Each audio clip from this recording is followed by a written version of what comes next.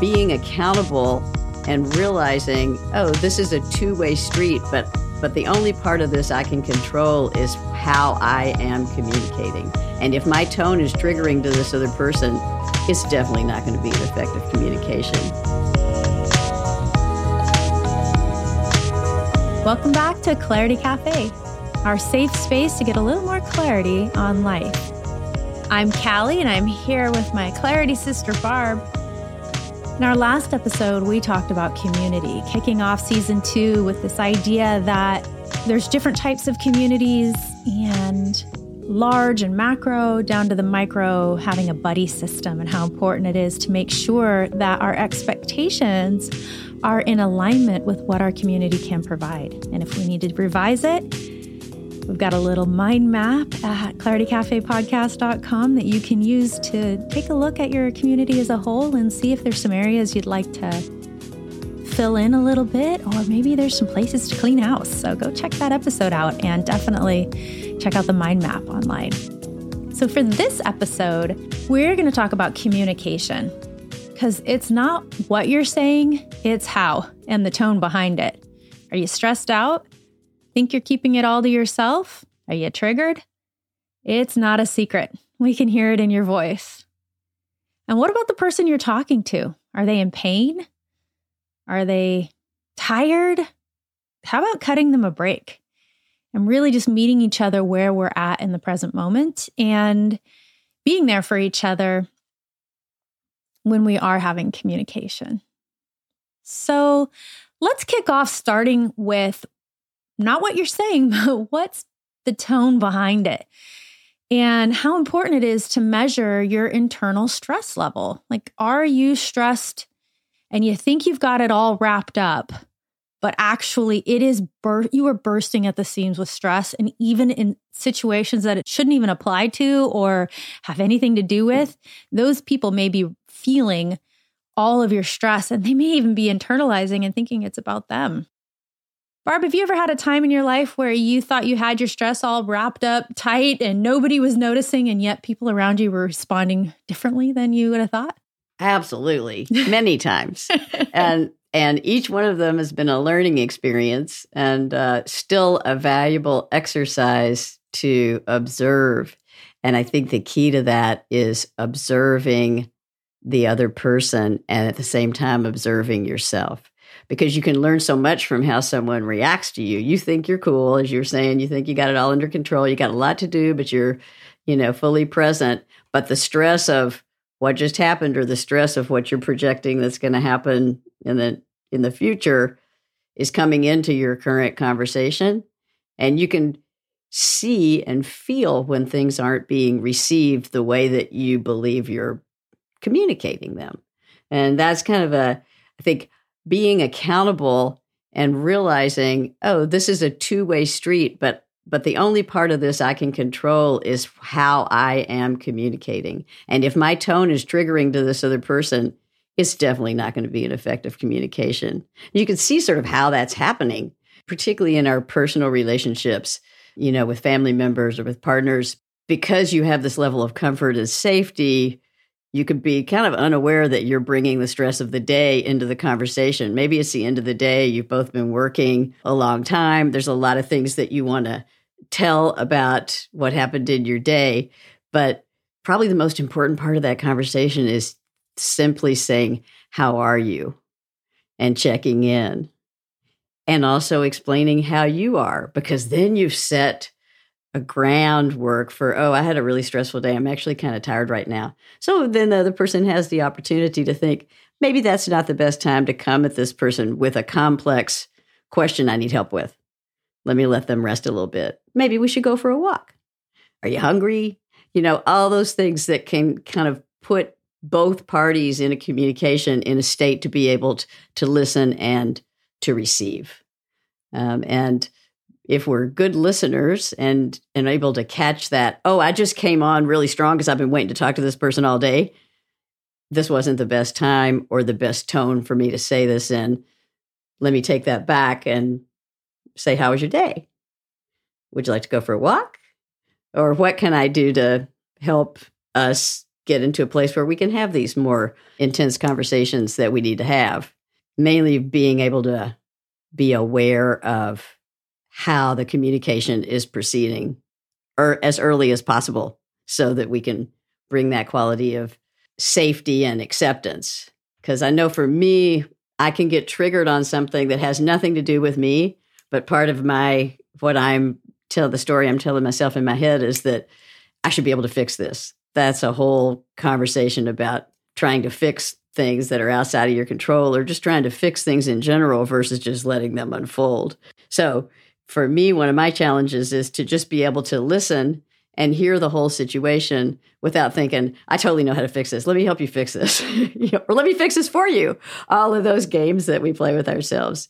And that doesn't necessarily make the other party feel heard or listened to. So I guess that all of those things I was just talking about come back to being present, being aware, and being able to listen to both yourself and the person you're in communication with, and hear that tone if it's not a good tone. Thank you for explaining that. That's really helpful to recognize that each communication, each conversation requires a baseline or a place or a tone we're going to set it in. And they may not have been waiting to talk to us all day. So making sure that we understand that we may need a little transition, a little warm up there to have a conversation, even on anything. Doesn't matter what it is. The other thing that I wanted to explore today, because it makes me giggle, I just went to this dog trial and volunteered. And at this dog trial, it's great people watching. I mean, fabulous people watching. And the group of people that I'm with is a really great group of people, really fun to be around. However, I did notice a couple of behaviors that made me chuckle. So one of them is there is a role for a videographer. Now, the videographer has to say which dog in the order is up next that they're videoing, right? So that this is dog 13, dog 14. But I observed this particular videographer having a complete demeanor change. So she went from a really fun, kind of jovial, cool personality to this bingo librarian voice. And it cracked me up. So she would be like, oh, how you doing? Good to see you. La, la, la. Haven't seen you in a long time. La, la, la, la, la. And then, oh, I love your haircut. And she'd, just like really present. And then the next thing you know, when she was ready to record, she'd go, dog 13. Dog 13.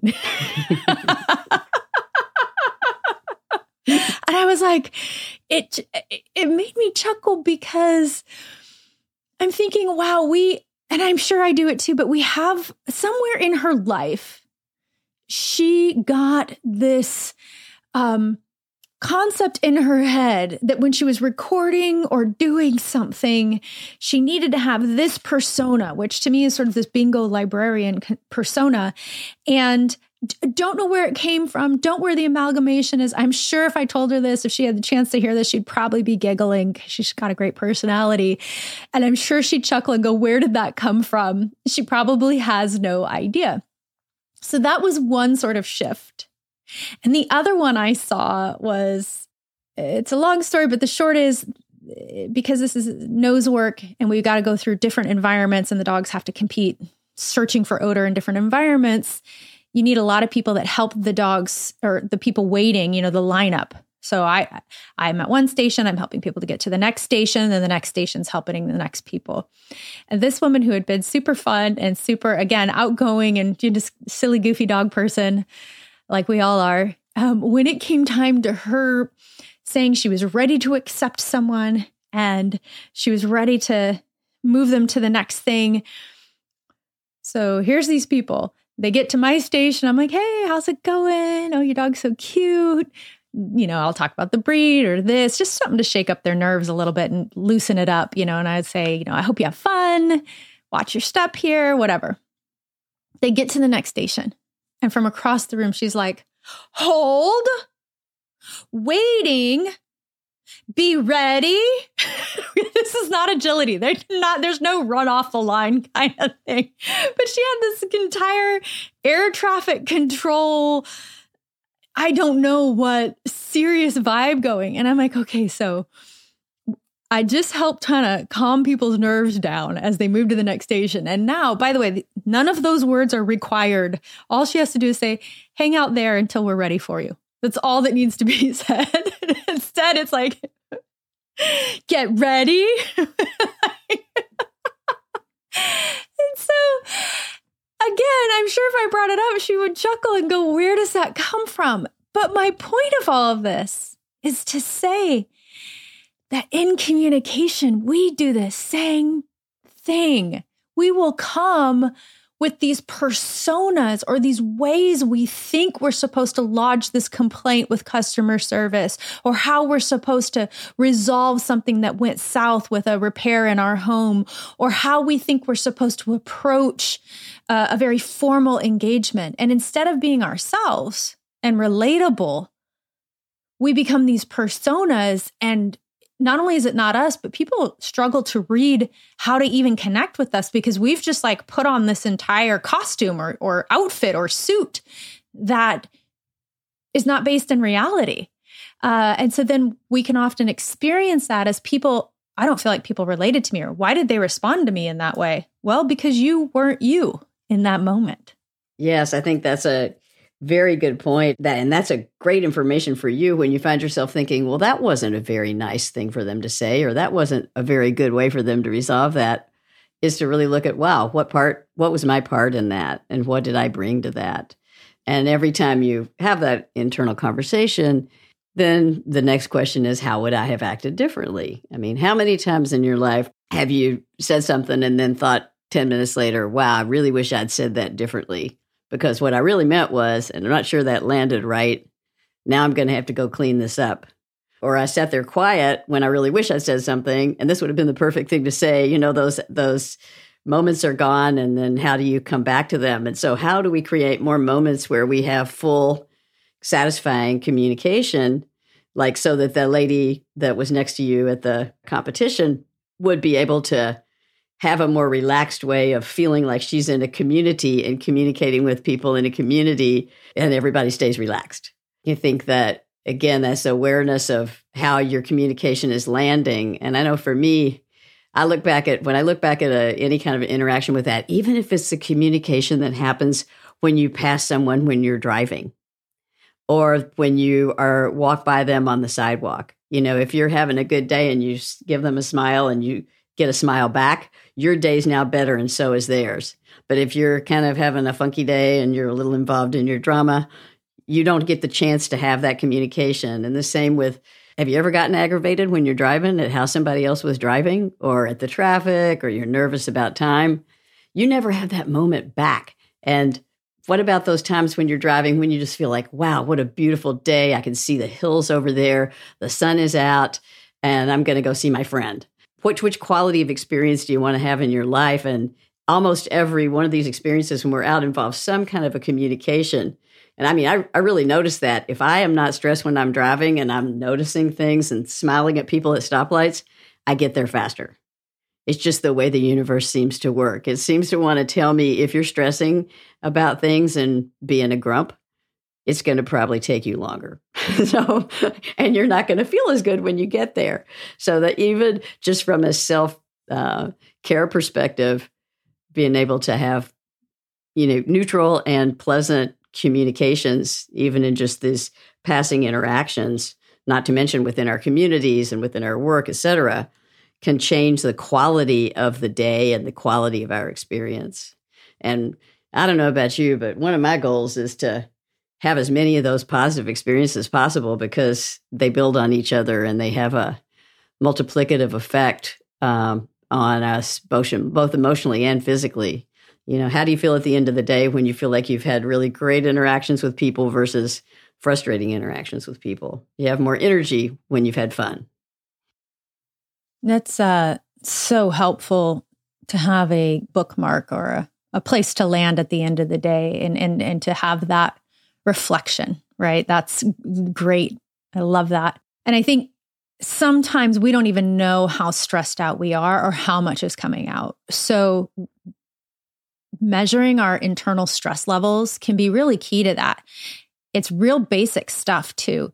Earlier, you had talked about maybe you need to have an intense conversation with someone or just a daily conversation, and the importance of going, hey, how are you? Are you hungry? Do you need to take a walk? Do you need to, what do we need to do here? You just showing some care and compassion for whatever's going on with the other person.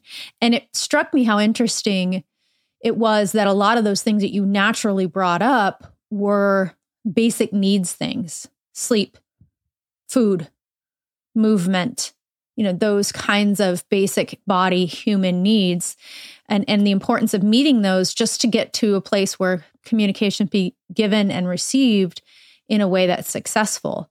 So let's talk about measuring internal success. I know both of our favorite ways to measure internal success is through an Oura Ring. That's something that tracks sleep. It can also track your steps and your movement. And most importantly, though, it's a small device that you can wear. It's just a ring, and they come in every size. They have a way that they size it for you, or they bring you a little sizing kit, and you pick which one works the best for you. I personally picked one that can fit on more than one finger, because sometimes my fingers swell, and so I need to be able to move it around. But getting an Oura Ring can be a great way to measure your internal stress level. Did you sleep? Have you slept? Are you going on 3 nights of no sleep? Are you getting great sleep and have really high sleep scores? It measures your heart rate variability and your recovery to the day's exercises or the day's movement or lack of movement. So it can show basic stress. It can show your ability to recover and how well rested you are, and make recommendations to bring your body into a more healthy alignment. We would love to hear your experience with the Oura Ring and what you have learned. So keep an eye out for our social media posts asking for that. So until next time, we'd like to say, take what works, leave what doesn't, and share what is working with those around you. We're going to talk about mindset shifting next time and accepting the true nature of things, and how we can use cognitive reframing to have a deeper sense of being safe and secure, which also can affect our internal stress levels. Check us out on Facebook and Instagram at claritycafepodcast.com. And until next time, be well.